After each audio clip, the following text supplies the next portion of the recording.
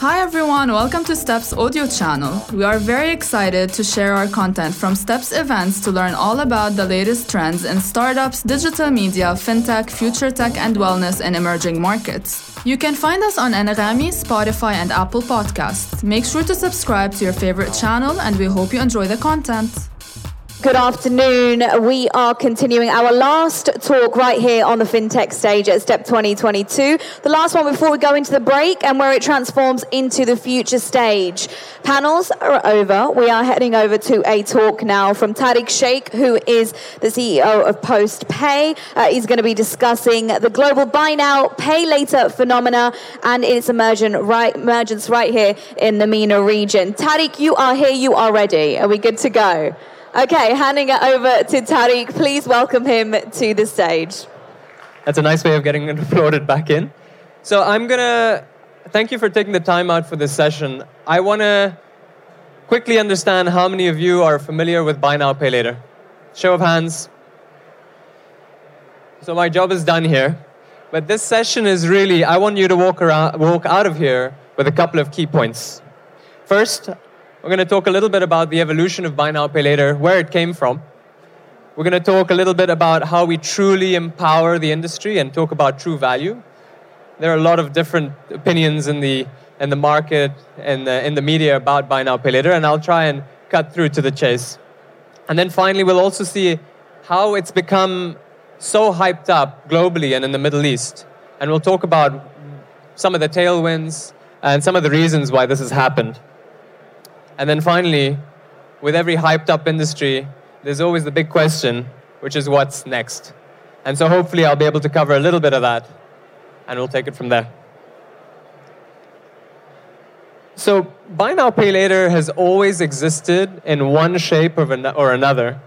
And so if you look back in time, you had a very simple example, furniture companies that would sell things in installments, and you would pay in hire purchase. How many of you have heard of hire purchase in the past or installments that you used to go and do long forms to check out? No show of hands, but I'm guessing I saw some nods. And so it's always existed, but it was really digitized for the first time by one of the companies called Affirm. Affirm is a US company started by Max Levchin, one of the PayPal founders. And he digitized this, or his company digitized this. They brought it online. And they didn't only bring it online, they made it instant. So everything was totally digitized. The KYC was digitized. And it was the first transition to Buy Now, Pay Later. At the same time, we had Klarna, who had a specific type product in Scandinavia, albeit a very different culture and a different product. What they were doing was giving a pay in X days. So something called Faktura. I don't know if you're familiar with invoice financing, but in Sweden, which is a very different culture from the US and from here and from Africa, you'd be able to pay for your product at the end of the month. They'll send you a bill, and and you can go and pay it afterwards. So you could shop at H&M and pay it at the end of the month. Klarna digitized this, and this was the birth of the second type of Buy Now, Pay Later. We'll go and focus really on the third type. So in 2014, Nick and Ant from Afterpay, and I'm not just saying that they're the ones who really transformed this industry because they're our investor, but also because I truly believe that this is the time that really flipped everything and we started to hear about Buy Now, Pay Later. So in 2014, this company called Afterpay in Australia took the model and turned it on its head. What did they do? They shifted the fees away from the customers to the retailers. From the customers, and I'll get into this a little bit more in detail, but what happened is there was huge adoption. If you want something to be successful today, I would strongly suggest it's free because the customers prefer free things. It was transparent, and it was absolutely seamless to use. And this stimulated a huge amount of change in the Buy Now, Pay Later sector. This is where it was born. So if you look at it as a game of Risk, everyone knows what Risk is. It's the big map of the world where you're fighting for different parts and countries. This is what happened. In 2016, you started to see a hype up of the Buy Now, Pay Later sector. We started to see Klarna move into the US with Australia, and it started to become a huge land grab. And so this is the start of Buy Now, Pay Later. The adoption was huge. Customers loved it. investors started getting more interested in it. And so, and in PostPay launched in MENA. We launched in 2019. We were one of the first buy now, pay laters here. And I'll talk a little bit about how it started very quickly, but there was a lot of pushback from retailers. There was how many bankers do we have in the room?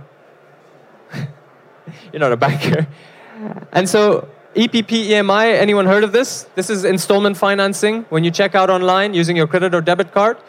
So there was always a lot of pushback in the industry in the MENA region because they didn't see the value for BNPL. What happened was really interesting, and I'll get into that, and I'll talk about how it really shifted, both behaviorally for customers and for merchants as well.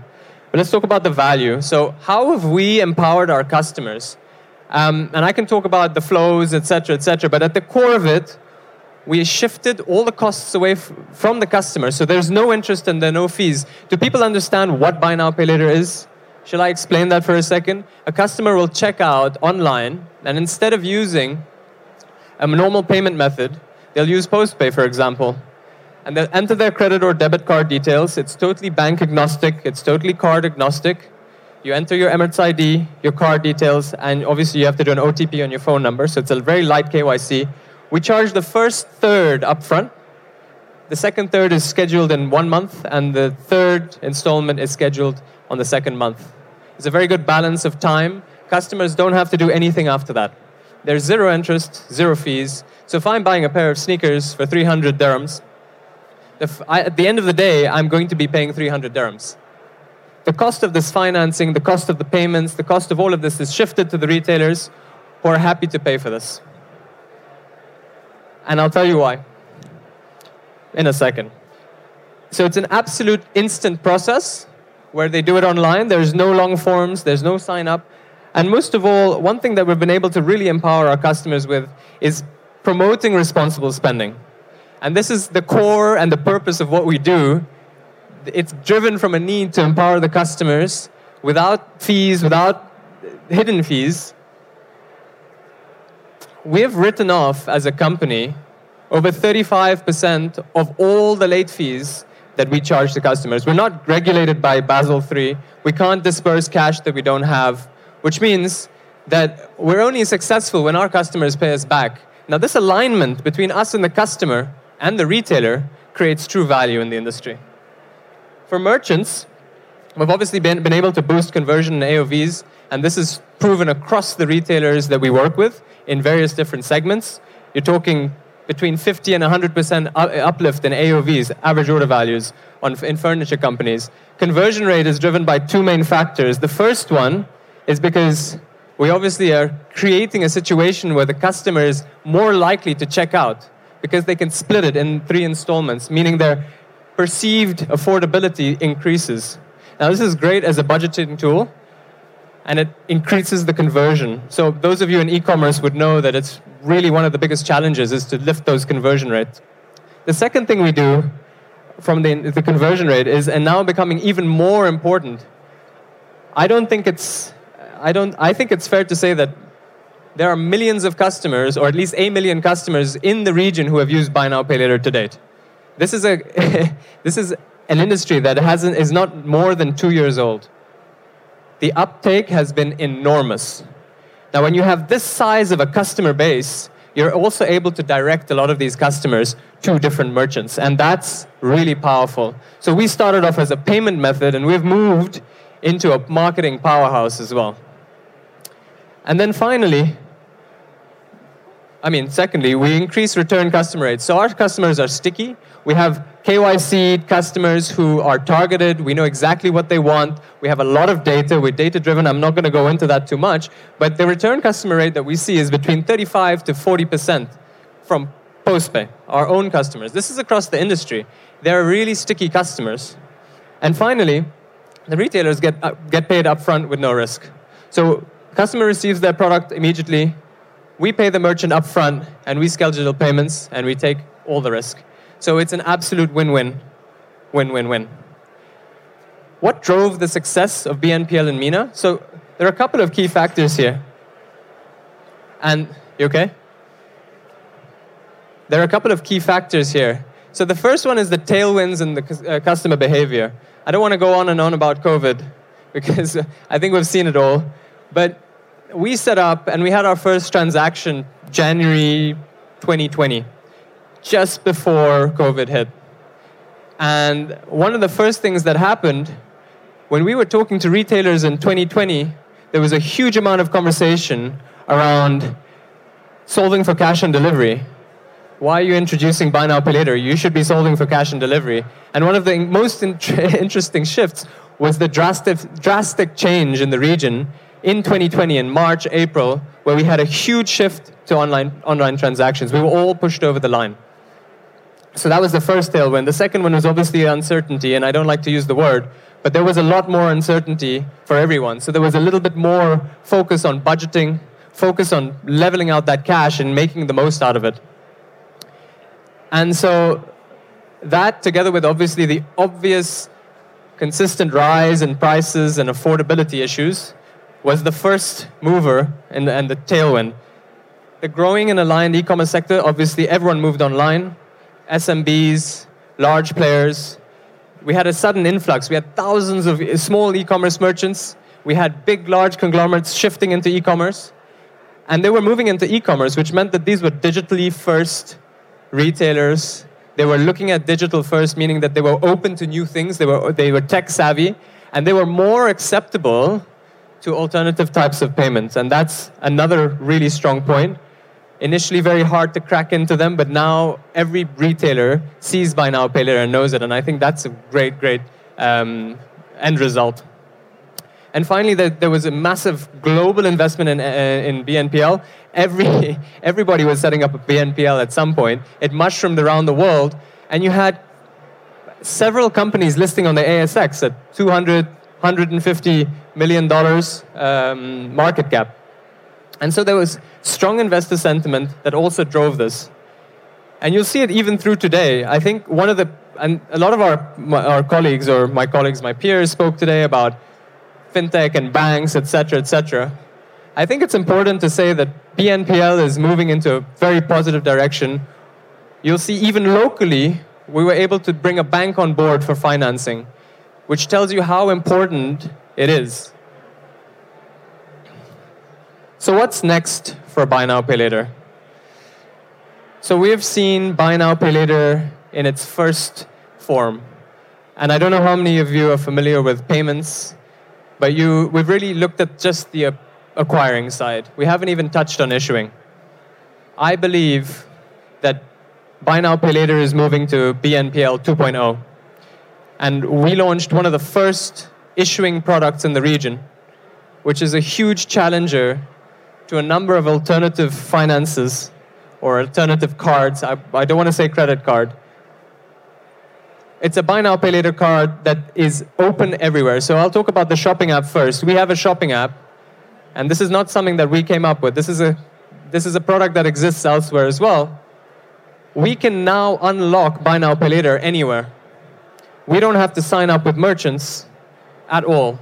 And we can respond to customers immediately. If a customer wants a retailer, we can switch it on. That's extremely powerful for us and for the customer. And we can also use this then to work with retailers and see how we can further integrate it. This is the shopping app, and there's end levels of detail that we can get into. The second is on in-store. The e-commerce market is arguably around $30 billion, growing at 16 to 26%, depending on where you're looking. This is in the GCC.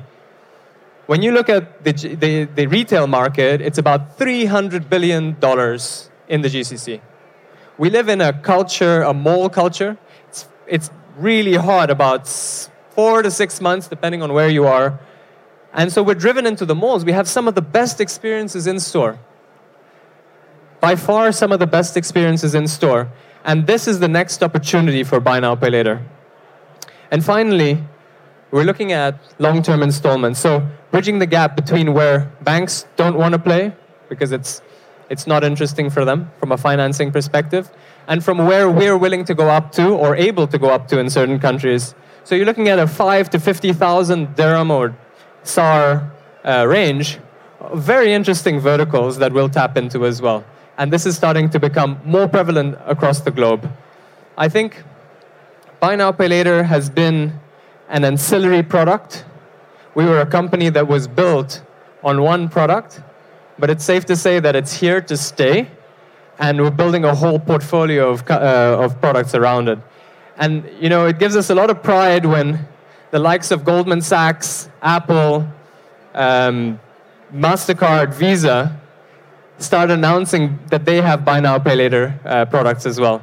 So as a fintech born out of this country and growing in the Middle East, we see a very bright future for buy now, pay later.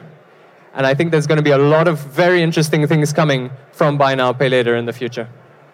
I'll be taking all questions offline, so please come out and reach out to me or any of my colleagues. Happy to discuss the industry. Happy to discuss some of the movements. I'm sure a lot of you have questions around many different topics that I could explain.